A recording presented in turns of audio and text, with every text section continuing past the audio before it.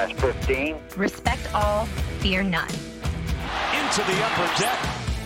Intensity is not a curfew. Hello, Utah Street. 5, 4, 3, 2, 1.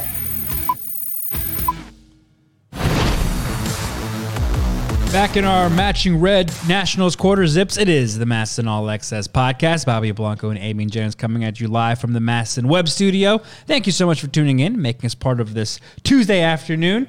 We're coming live on Masson Nationals Facebook page, YouTube channel, wherever you can watch us. Be sure to tune in, hit that like button, subscribe so you get the notification, and then also check out the podcast after the fact. Apple Podcasts, Spotify, Google Podcasts, SoundCloud. We did a later podcast last week, did we not, Amy? Was it later in the week or was it normal? Thursday, it was Thursday. So I was going to say, I feel like we were just here. Right here. Yep. How have you been? And I was going to say, how was your week? But I guess it's only been like 5 days. Yeah, it's been it's just been. It was a quiet weekend, right? Because like there was the first weekend in a long time. There was no football. Obviously, not in baseball season just yet.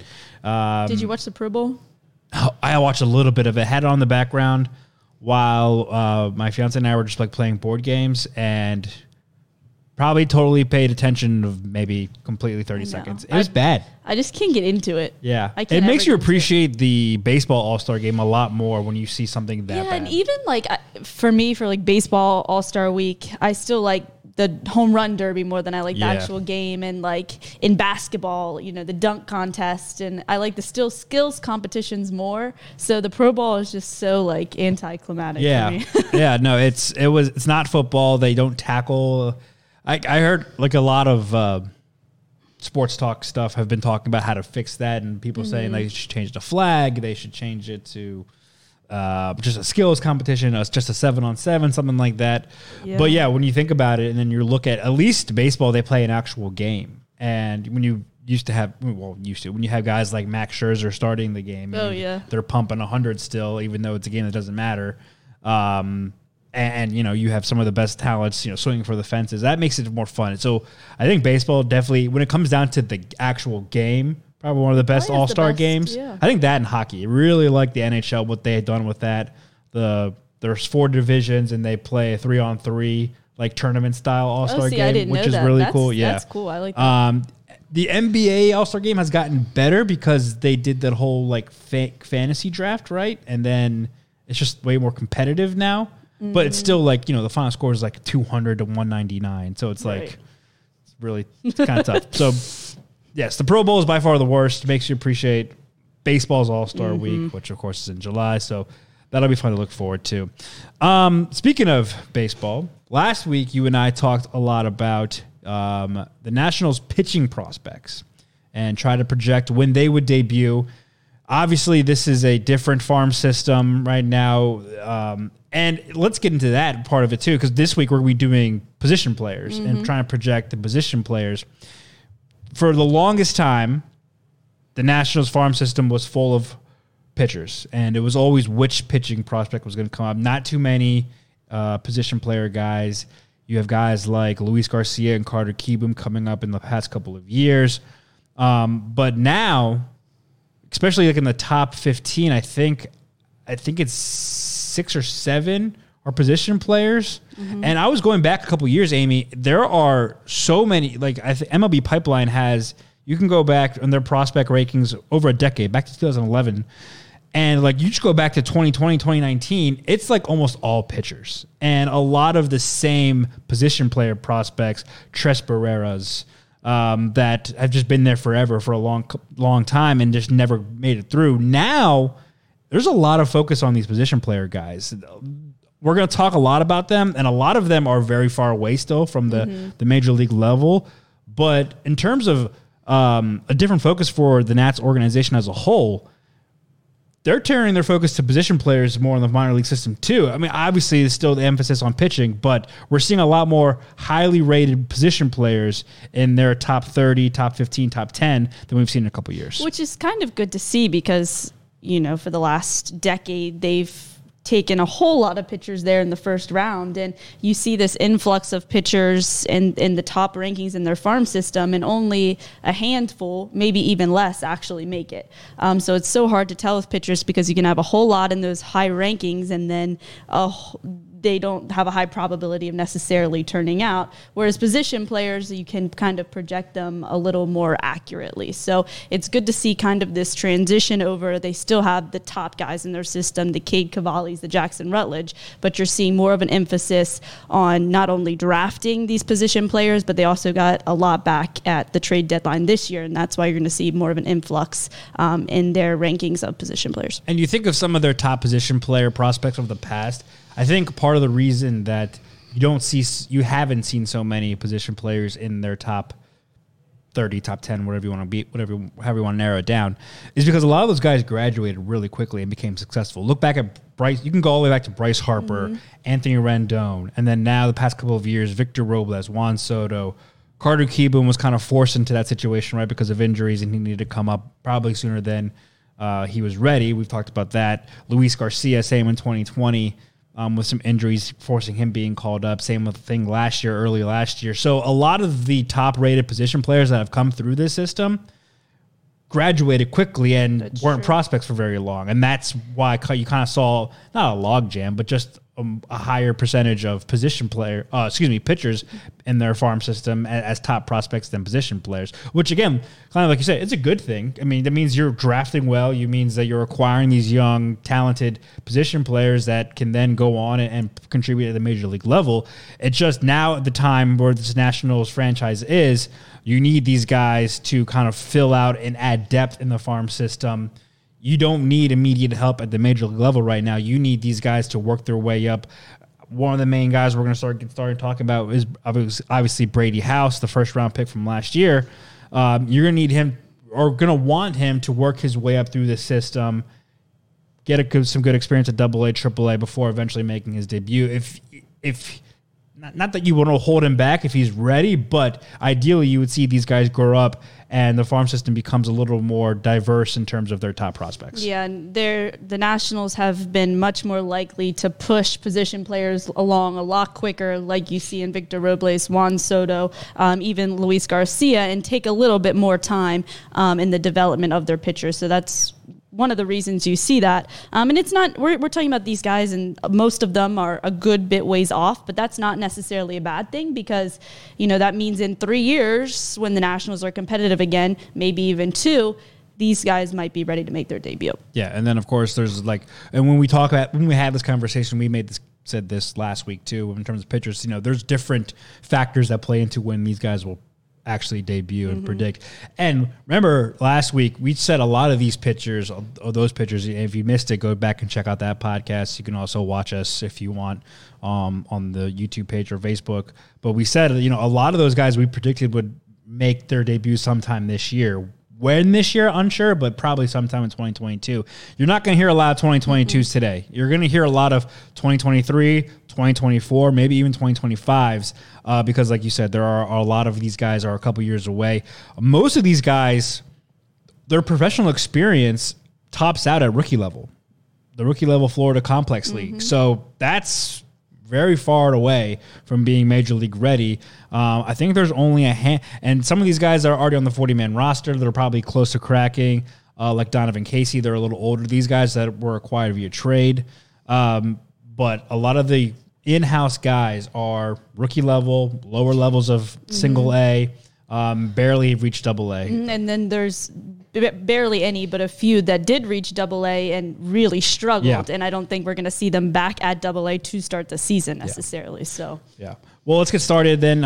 And with the number 2 overall prospect in the national system right now, that is, of course, Brady House, last year's first-round draft pick, number 11 overall out of Winterboro High School in Georgia. Tall kid, 6'4", 215. He's a right-handed batter. He also throws right-handed. He impressed a lot. Really, I mean, talk about he was projected as one of the best high school bats in this draft. And the Nationals were surprised that he fell to them at 11, and they think they're lucky that he did.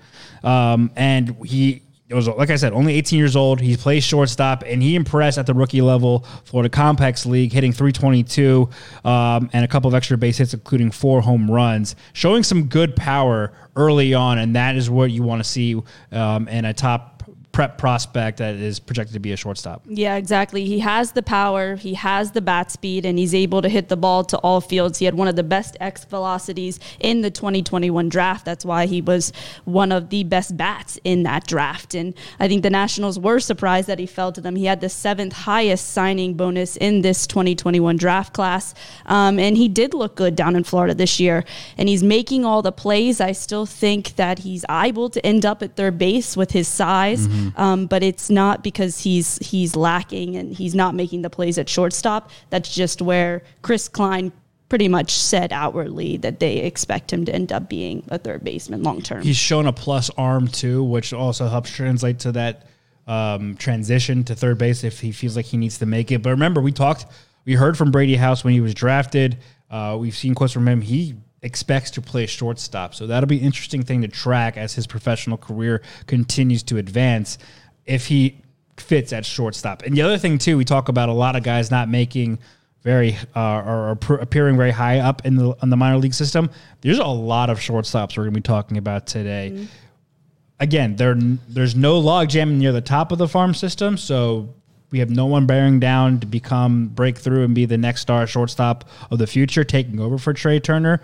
But there are a handful of shortstops that are highly rated, but are just on the lower levels of the farm system that we're going to talk about today. Brady House leading that group. Yeah, for example, Sammy Infante had to move over and play at second base for most of this time down in Florida because Brady House was playing at shortstop. So for a little bit, when all of these guys are kind of playing at the same level, it might be a good opportunity. They're competing against each other and trying to figure out what their true position is long term. Yeah, he's not as fast, so maybe third base is a lot less ground to cover over at third base.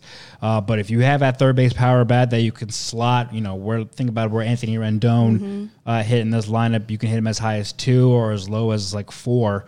That's a great bat to have in your lineup. Scouts have compared him to a more athletic version of a Joey Gallo, which is an impressive comparison for an 18-year-old kid. But again, his size, his strength, you like the bat speed, the arm strength, plays well at third base. It's just going to be interesting to see where Brady House fits in, or the Nationals foresee him. He wants to play shortstop. The Nationals, he probably projects better as a third baseman, and then needs will come up. If the same thing happened with other guys in the system. If the need, like Trey Turner is a perfect example. He was a shortstop, but they had a need for an outfielder, so they threw him in the outfield when he came up as a rookie. Obviously, he made his way back to shortstop, but if the Nationals need a third baseman, Carter Keevan doesn't pan out in 2 years, you have Brady House, and he can probably pull off that job pretty easily. Right. He said he wants to play shortstop. Right. He kind of described himself as a Trevor Story-esque player. I think he said after he was drafted. But the good news is he has the arm to play third base. He can play there if the Nationals need him to play there, or if that's a better fit. You're probably not going to see him within the next 2 years. No. I think if you had to predict, he's 18 now, coming out of high school, of course, which makes a difference in how quick you can move up in your development, but probably more likely to debut in 2024. Yeah, MLB Pipeline has his ETA at 2024. I would probably agree with that. You don't see a lot of, this is why he was rated as the top prospect in the 2021 high school class. You don't see a lot of kids do this well, even at rookie level ball in their first professional season. He had an OPS of 970, and like I said, the extra base hits, and also drew 7 walks. So he's got an eye at the plate too. 16 games, small sample size, I know. Let's see how he starts off this season. Will probably start off at Fredericksburg, I would guess. Maybe. I don't think they would send him back down to Florida to get him a couple more bats since he dominated so well down there. But it'll be interesting to progress. It's always like the first year, right? Like how he progresses this year will dictate if we see him in 2024 or even sooner. And high school to the pros is a good jump. Granted, he was playing down there in the Florida Complex League, but you're still seeing better pitching than you saw in high school. So he started his adjustment well, and some of these other guys we're talking about didn't start so well, but started to heat up as they get more used to better pitching and so on and so forth. So he's off to a good start, and we'll see how he does in 2022. Number 2 overall prospect in the national system. Get used to that name. He'll be a household name in Brady House. Another 18-year-old shortstop, Armando Cruz, the number 5 overall prospect in the Nationals. A lot smaller than Brady, 5'10", 160. bats right, throws right. He was a 2021 international signing out of the Dominican Republic. Also only played as high as the rookie level Florida Complex League this past season, and his ETA is a couple years behind Brady House at 2025. A lot of skills going around with Armando Cruz. This is why the Nationals made him a priority in that last international signing class. He's just young, raw talent, smaller size at shortstop. But like I said, we're talking a lot about shortstops, and can he kind of fend off the competition and prove that he is the top defender in this class? Yeah, I think Armando Cruz's potential completely depends on his progression at the plate. He's known for his defense. He has quick feet, really good hands, great instincts, and that's why, they signed him out of this international market. In his 48 games in the Dominican Summer League this past year, he hit .232, slugged .305, and had an OPS of .597. So not a terrible year, and he's making, they said throughout the summer, he made progression at the plate. But his potential, I think, completely depends on if he's able to hit. You don't want him to end up being what you hate to say, but like Victor Robles, the production at the plate just isn't there. So we'll see. He's young. He's only 18. He's smaller, so he's probably never really going to hit for a whole lot of power. But it's just he has a good way to go. 24, 25 is probably the first time you'll be talking about him in the same sentence as the big league. The skill set is there, though. The Nationals really like, especially with his hands. They like how he uses his hands in the field with his glove and in the batter's box, being able to whip around the bat across the strike zone. So the skill set is there. When you mentioned a comparison to Victor Robles, he does not have the power that Robles was projected to have or scouted as. His power is his worst one of his grades, only at a 40 on a 20/80 scale. But then you look at his run and arm strength and his hit power, it's 55, 55, 50 respectively, and his field is 60. So they love the defense, they love the speed. He also swept 11 bags this past season. So when he gets on base, he's a threat, and he plays a premium position with really good glove work and a lot of speed to cover a lot of ground. That is what projects him to probably be a better fit at shortstop than a Brady House. I know we see shortstops be bigger nowadays and more athletic just because they can be, but if Brady House does eventually make the transition over to third base, Armando Cruz probably fits in as the Nationals' top prospect as a shortstop there because of all those things I just said, the speed, the glove, the arm strength, everything right there. Yeah, exactly. It's just a matter of being raw and being young and, having a little bit to go. He might drop when this year's rankings come out preseason, but I think if he starts to hit this year, he could move up quickly. Yeah, you mentioned about the ceiling. I mean, and his offense, his bat will dictate how far he can advance in the system and whether or not he can make the major leagues because the defensive skill sets are there. All right, so when Armando Cruz last year signed out of the Dominican Republic, he had then set an organization record for the signing bonus for a national prospect. That was tied with Yasiel Antuna, who's the next person we're going to talk about, number 8 overall prospect in the national system, an older gentleman at the old age of 22. Yeah. He's projected to play. He's kind of a shortstop, third base hybrid as well. Signed back in 2016 out of the DR. A little taller, 6 foot, 195. He's a switch hitter, though, so that's a skill set the Nationals are eyeing right there, and probably also led to them then giving one of the highest signing bonuses in franchise history. He topped out at high single A Wilmington this year. His ETA is this year, in fact, 2022. Is this the year we see Yasiel Antuna finally break through the ranks? I think it's definitely possible. It just depends on how he starts the season. He's probably most likely to start at AA, I would say. This is a guy who got off to a slow start in 2021. He went 4 for 67, but then he ended up hitting over 300 in July and August and really turned that season around. He finished the season hitting 227. He showed a little bit of pop. He had 12 homers, 65 RBIs in his 106 games there in Wilmington. Like you mentioned, switch hitter, good bat speed on both sides of the plate. He had dealt with some injuries over the last 2 years. Of course, in 2019, he dealt with those injuries, but then 2021 didn't have a minor league season, which probably halted his development a little bit.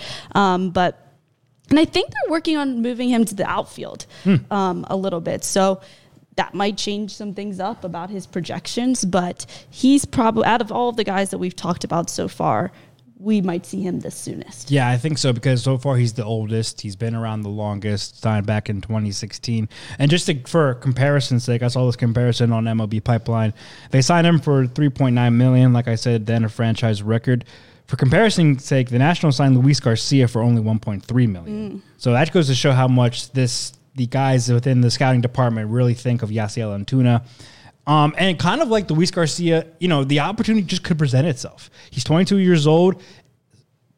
God forbid if Garcia goes down, Carter Kieboom goes down, if one of the older veterans that they have signed to minor league deals who make the team and then play the infield, they go down. If just a spot opens up where they need an infielder to come in and be maybe a defensive replacement, it could be Yasiel Antuna. That could be his door to the system. He is on the 40-man roster, so that would be an easy way for them to pick him up and bring him out to the major leagues. But yeah, he does seem like he's the closest out of all of them. He doesn't have maybe the highest ceiling that the two guys we just talked to prior do. Right. Maybe that's why he's ranked behind them. But he could have a place as a pretty solid infielder, backup infielder on a team down the line. Yeah, the good thing about him is the bat's not missing. Baseball America said he's the best hitter for average in this organization and the best power hitter in this organization. So the closest to debuting out of all of these guys that we've talked about so far. He did also, you mentioned this, the positioning. He did play a lot of second base too at the alternate training site in 2020. So he can kind of play he's listed as shortstop, third base. He can kind of play all three infield positions outside of first baseman, which brings me to another point real quick before we go even further. We're not talking about any first baseman today, which I found was interesting when I was going back and looking at this list and doing some research. The Nationals are very severely lacking first baseman depth in their system, and that's going to bring me to a question I have at the end of the conversation. So we'll talk about that a little bit later, but that's just a little nugget that we are not talking a lot about first baseman. So that's interesting about the Nationals farm system. Next up is number 9 prospect Dalen Lyle, 19 years old, outfielder, 2021 second round pick out of Trinity High School in Louisville, where he was, I think, the state player of the year, and they won the state tournament. Second straight Gatorade High School state player of the year last year in Kentucky. So highly rated guy, second round pick. He was labeled as one of the best pure hitters in his draft class coming out of high school. Still really raw, like Brady House, only 19 years old. His ETA is 2024, but he's a left-handed bat, so that's something that could, how much the Nationals, and baseball in general, they prioritize left-handed hitters. Right, and he dealt with an arm injury this year and mostly DH down there in the Florida Complex League, so you didn't get to see a whole lot of him defensively. He doesn't have an overpowering arm or speed, so I think they project him to end up probably in left field over center field, and again, you won't see him until maybe 2025. But for now, they comment on his quiet setup, but he has a repeatable swing. Might develop some more power later, but you're not really seeing that right now. I think he's only 18, so 2022 will be a good year for him to get his feet back under him, hopefully healthy, hopefully he's over that arm injury, and you'll see more of his defensive ability this year. Yeah, his bat, he has gap-to-gap power. They liked his Bray chart, the ability to hit to all fields. He getting a lot of good exit velocity off that bat, so he got that kind of natural strength that will only, of course, develop over time as he gets older, fills out his body. 6 foot, 195. You continue probably add a couple pounds to that, and he could be a pretty solid, athletically built outfielder. Yeah, he'll probably end up finishing up being stuck in a corner somewhere. I don't know if his speed and athleticism really has him being able to man center field. But still, that's where you kind of put if he develops that power and is able to be a strong left-handed hitter bat, a la Juan Soto, that's where you would put him anyways in the corner outfield. You don't need him to be a speedy guy in center field. If he's able to, if he's hitting for extra bases and hitting home runs, like he's projected to be able to. And then next on this list, we have Jeremy De La Rosa. He's 20, outfielder. He's another international signing out of the Dominican Republic back in 2018. 2021 is the first time that we got to see him in a full minor league season. He did play at the alternate site for a little bit, and he was one of the youngest players there, so they're trying to get him at bats, trying to see more out of him. But in 2021, he really struggled. He was kind of rusty. He hit just over 200 with a 595 OPS and a 40% strikeout rate. But he continues to progress at the plate. Towards the end of the season, he looked better. He showed a whole lot more power. He's just more raw. But overall, he's a good athlete. And that's a good sign for Jeremy. 20-year-old left-handed bat, only played at Fredericksburg last year. His ETA is 2023, but you mentioned the strikeouts. I mean, he struck out in over a third of his at-bats, which is a lot. So maybe he's just needing more experience. Maybe he just needs to see more professional pitching, get some more at-bats. But that is a high strikeout percentage, like you mentioned, over 40% and over a third of his at-bats. So that needs to come way, way down, and maybe he get on base more. I mean, just anyway, only 30 walks to 122 strikeouts. That's something that's not going to be impressive to Nationals coaches in the minor league system. But he does have a solid hit tool makeup. I mean, he can become a player that brings a lot of just overall average hitting. You know, he's not going to hit for power. He's maybe won't hit too high for average, but can be somewhere in the middle where he is. You want him to just get on base at first, right? And you know, you're not looking to hit a bunch of home runs or even doubles or whatever. Let's see him adjust to professional hitting. We know about the lack of a 2020 season has thrown a lot of these guys out of whack. Maybe he just needs another full season under his belt to get some more experience. And he can kind of keep developing those tools that project him to be a pretty solid tool hitter guy. Yeah, exactly. I mean, long-term could be a fourth outfielder, in-house option. I don't think we'll see him probably till towards the end of 2023, maybe 2024 soonest. The interesting, too, is that they also placed him at the alternate training site in 2020. And, I mean, he is, he's 20 now, so he was 18 back there playing against a lot of guys. One of the youngest guys that there. are, like you mentioned, a little older. So you would think that experience would have helped, advance his development and at a higher rate, and it just hasn't panned out last year. Maybe this year it kind of does, and he kind of gets a full season under his belt, actually playing games. It's different playing at the alternate training site versus playing against other competition when you're playing the same guys every day in, day out, and you got to know what's coming because you know the pitchers that well. So maybe just needs a more, professional like schedule in terms of that makes a huge difference. Yeah. Real games, seeing real live pitching makes a big difference. And just being thrown into the alternate site, being one of the youngest guys, can't be easy. Obviously that they thought he was ready, or they wouldn't have done that to him because that could be detrimental to his development. But getting a full season under your belt, real season, is good, and he'll be able to continue, hopefully, the progress that he made in 2021 and 2022. Number 14 overall on the Nationals farm system is Sammy Infante, another shortstop, 2020 second-round pick. It was the 71st overall, a compensatory pick for losing Anthony Rendon in free agency.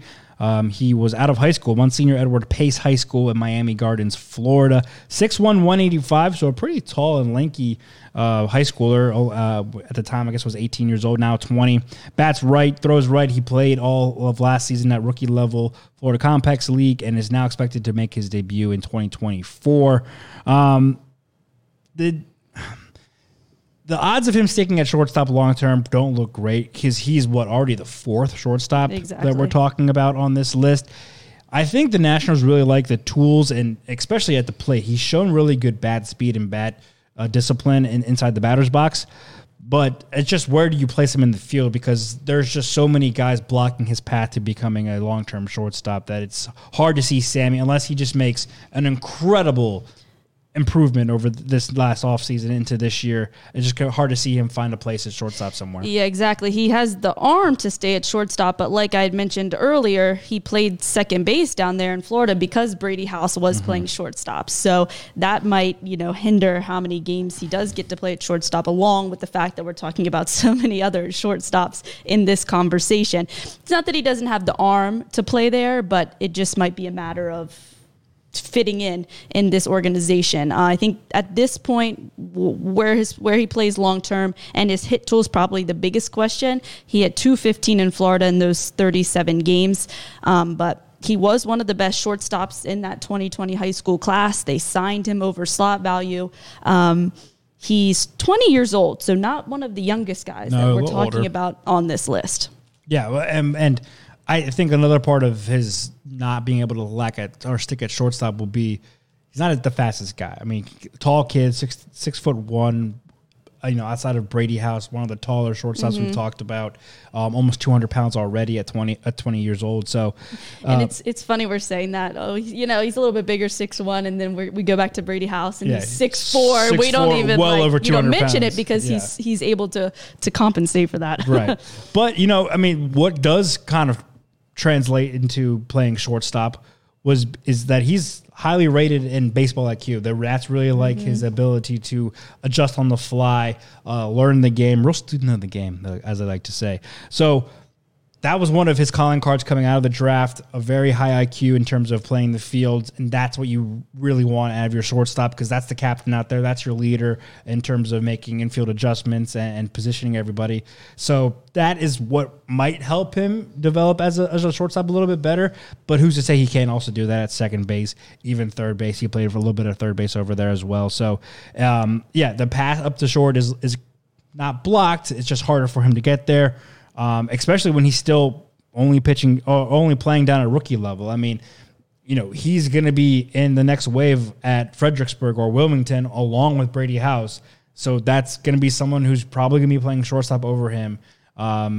It's just going to be tough for him to get some at-bats while playing short. Mm-hmm. And maybe Brady House moves over to third and that fixes a little bit of that problem. But the one thing is you're not just talking about this kind of jam for 1 year. They're going to be moving up together most likely if they keep progressing at the same rate. Yeah. So, well, that kind of rounds up the guys in the top 15 that we really wanted to talk about. Are there any guys outside the top 15 you wanted to mention in terms of position players and when we could possibly see them and how they would advance? Before we get to my other question, I think maybe the only one, Jackson Clough.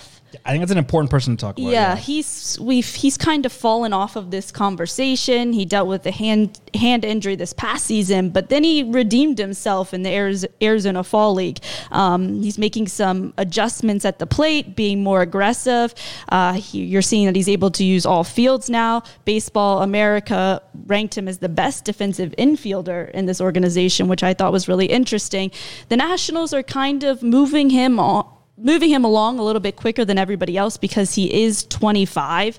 It's interesting. He only played a full season and started a full season in 2019 because he went to BYU. He went on a mission trip for seasons 2017 and 2018. So he's a little bit kind of behind the curve. Doesn't mean that he can't make up for that time, but I think they're trying to move him along a little bit quicker because he is 25. Yeah, and you mentioned the injuries. He broke his thumb only 10 days into the season back in May, so limiting his early action. He missed 6 weeks, and then he broke his wrist in mid-August. So you really only have 6 weeks in May. So you only have July and beginning of August of actual good sample size from Jackson Clough this past season. Hence throwing him in the Arizona Fall League where he played really well. We talked about that on the podcast. You just mentioned it. So it's kind of all right, we've seen what he can do. It's just putting it all together. And you mentioned the age, 25 years old, one of the older guys that we're talking about in this system. 2019 6th-round pick. I mean, you would have hoped that you kind of found a diamond in the rough right there, a late 6th-rounder that you could maybe bring up and then become one of your top prospects, but injuries have really held him back. He played at Double-A this past season. He's projected to debut at some point this season. I just don't know where the Nationals will fit him because you obviously have Luis Garcia and Carter Kieboom already up here. You have signed a bunch of veteran infielders to minor league deals. There's just not, and he's already ranked 19th in the system. I mean, we talked about a lot of younger guys, albeit guys below him in the farm system in terms of playing lower levels. But, I mean, Jackson Clough would really need to take that Arizona Fall League momentum and carry over to this year and have a strong start at Double-A to earn promotion at least to Triple-A before the Nationals can consider bringing him up. And you're, like you said, 25 years old, kind of not running out of time. We've seen guys, make their debuts later in their age, but you really want hopefully in the early to mid 20s age group before you kind of start looking at the clock, right? And he's a middle infielder like the rest of these guys. And the bad news for him is that they keep moving him up, and he keeps doing worse, if you will. I mean, he only hit 190 at Double-A.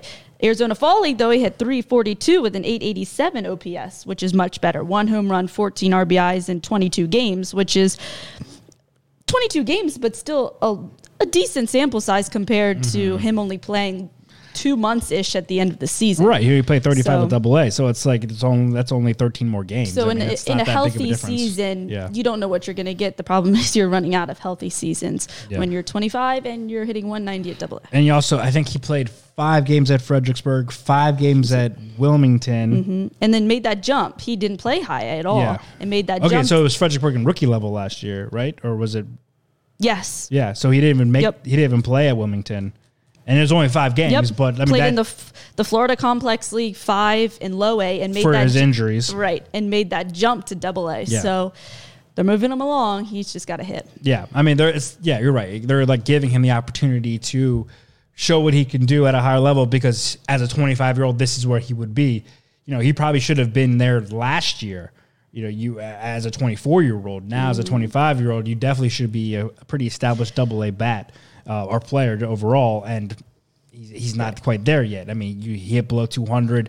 He overall across all 3 levels, he only hit 214. Right. So it's an uphill battle for Jackson Clough, a guy that had a lot of high praise, especially looking back at the past couple of prospect rankings, where he was one of the higher ranked position players because there was such an influx of pitchers, and now he's basically stayed in the same window of that top 30. I think he was 18 when he entered. Now he's 19 ranked prospect, but there are so many more position players ranked above him, albeit they are younger. Right. And the best news for him is that the defense is there. Baseball America's best defensive infielder in this organization, which is saying something because we just went through a whole lot of them. He just has to hit, and he's going to have to hit quick.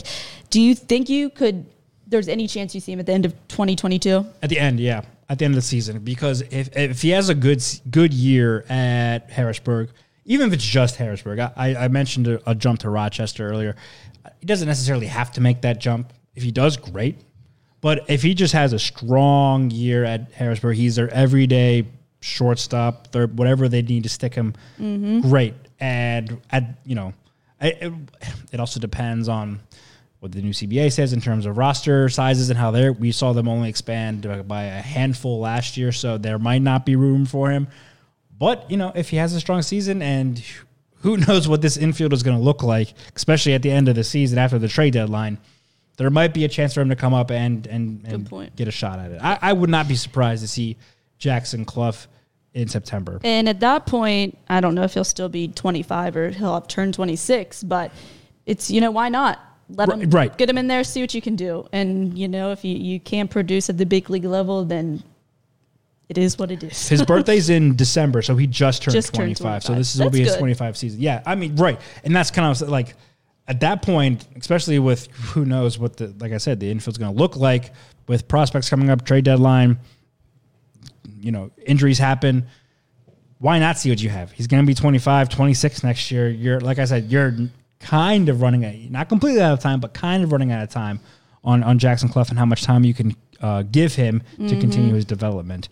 Real quick, a lot of these guys, we talked about the difference between this top 30 versus years past with a lot more position players. That's because of the trade deadline, right? And a lot of these guys, now, Keibert Ruiz does not count. Of course, he's graduated. But the Nationals, and Riley Adams isn't either, but the Nationals acquired but a good number of position players from the trade deadline who are now a part of this farm system and have kicked some guys out. So kind of a 2-part question. Do you see, aside from Riley Adams, Keibert Ruiz, and obviously Lane Thomas, I guess let's include Donovan Casey. So between Donovan Casey, who was a part of the Max Scherzer, Trey Turner deal, Jordy Barley, who was we got back from Daniel Hudson from the Padres, and Drew Milas, who was a part of the deal with the Athletics with Josh Harrison and Yan Gomes. Which of those 3 do you see most likely making their debuts this year of position players? I think you're most likely to see Donovan Casey out of all of those. He's the one that's like on the fringe. Right. Combination of him being on the fringe just himself and the need for an outfield spot. I think he's probably who we're going to see off of that list, and I'm excited to see him. Yeah. I mean, we talked about the Nationals outfield being pretty much set, and you're going to need to find a spot for him most likely in the corner outfield, and that's not going to be in the right field. But yeah, I mean, you kind of want to see what these guys can do after having acquired them from the trade deadline. We saw Josiah Gray, we saw Keibert Ruiz, Lane Thomas, of course. The hype around those guys at the end of last season was great. Exactly what a rebuilding team needs. You need to see immediate results from guys that you are now committing your future to. So Donovan Casey will probably be the head of the next wave of guys coming up from that group of guys acquired in July. Right. Jordy Barley's made a lot of progress in his development, but they say he's still not a complete player. He's making a lot of errors at shortstop, and obviously you're not going to put somebody in there that, can't play the position and isn't a complete player yet. So he might be the next just because Drew Milas being a catcher. And he's blocked. He's blocked who thought we would ever hear that? He's probably the fifth catcher on if you want to make an organizational depth chart. He's probably the fourth or fifth roster, so he's not going to be So Jordy Barley, I think, has the tools. He's just not complete and ready to make his debut yet. So then that goes into my part 2 of this question, and then we can get out of here. What happened to Drew Mendoza? That was that's kind of tying back to my question about there are no first basemen. Drew Mendoza was a third baseman, but just played a majority of his games last year as a first baseman. Yep. Is that going to be the guy? Now, he was on top of this Nationals top prospect. He was one of those guys that came into the system, was highly touted because he was one of the few position players in the top 30, and has now basically been booted out of it because of the draft signings, the international signings, the trades, which is a good thing. But is Drew Mendoza going to become the first baseman of the future as they work him a little more over there as opposed to the hot corner? I think yes, because, that's where they're working. He was down in Instructs this fall, and they were working a lot with him at first base. So I think that's going to be his position, and maybe they are trying to, mold him into potentially the first baseman of the future. He has at the plate, he has some of the best power and plate discipline in this entire organization, but when he moved up to AA, he just kind of looked lost. He was behind fastballs, in front of breaking stuff, which is pretty on par, when you move up and you're seeing better pitching. He just really couldn't get it together. So I think they liked the progress that he made at the plate. They changed some things in his stance down in Instructs and worked a lot with him at first base. So maybe that's a conversation that we're going to be having here. He played 61 games and over 527 innings at High A Wilmington at first, and then 19 games and over 147 innings at Double A at first base. So it's just another switch. And I was going through this list of the prospects we're going to talk about, and he kind of popped into my mind. I was like, wait, what happened to Drew Mendoza? Well, he's been playing first base, and he got knocked off these lists because of the Kate Cavallis, the Brady Houses, the Armando Cruzes. So that's a guy to keep in mind that I think has fallen off a lot of Nats fans' radar because of all the new names and the fun names to talk about that are coming up the system. But he could possibly play a role. You would assume that he would now start at Double A and be their maybe opening day first baseman. And I think there's only one actual first baseman listed in the top 30. I'm on the wrong year, but so that could be his path to the majors right now and making that transition from third to first. And you mentioned he could have the offensive tools, power bat right there at first base. That could be his path right there to the majors, which I thought was interesting. Right, probably just getting used to better pitching. And it could be a good fit both for him because his skills match better at first base at this point, but also a good thing for the Nationals because that's a big question mark. Yeah, it's a huge question mark going forward. After this year, we're not quite sure who's going to be the next first baseman of the future, so something to keep in mind. Yeah, and hopefully this trade deadline, the Nationals are able to get back some more position players that we're going to be able to talk about that can just inject themselves here in the top rankings of this prospect list.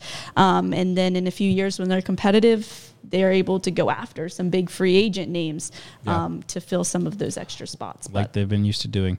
Until then, draft well, trade well. I was going to say do well number in the 5 international overall, market. number 5 overall in June. Yeah. So that's going to be interesting moment right there. And like we said, you can't draft for position in baseball. You got to take the best player that's available on your board.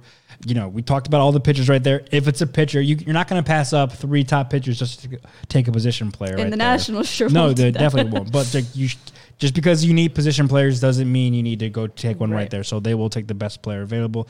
Who that will be, we obviously don't know. So that'll be interesting to keep in mind as well. Well, that's going to do it for this week's episode of the MASN All Access podcast. Big thanks to Brendan Mortensen for his help behind the scenes producing the show.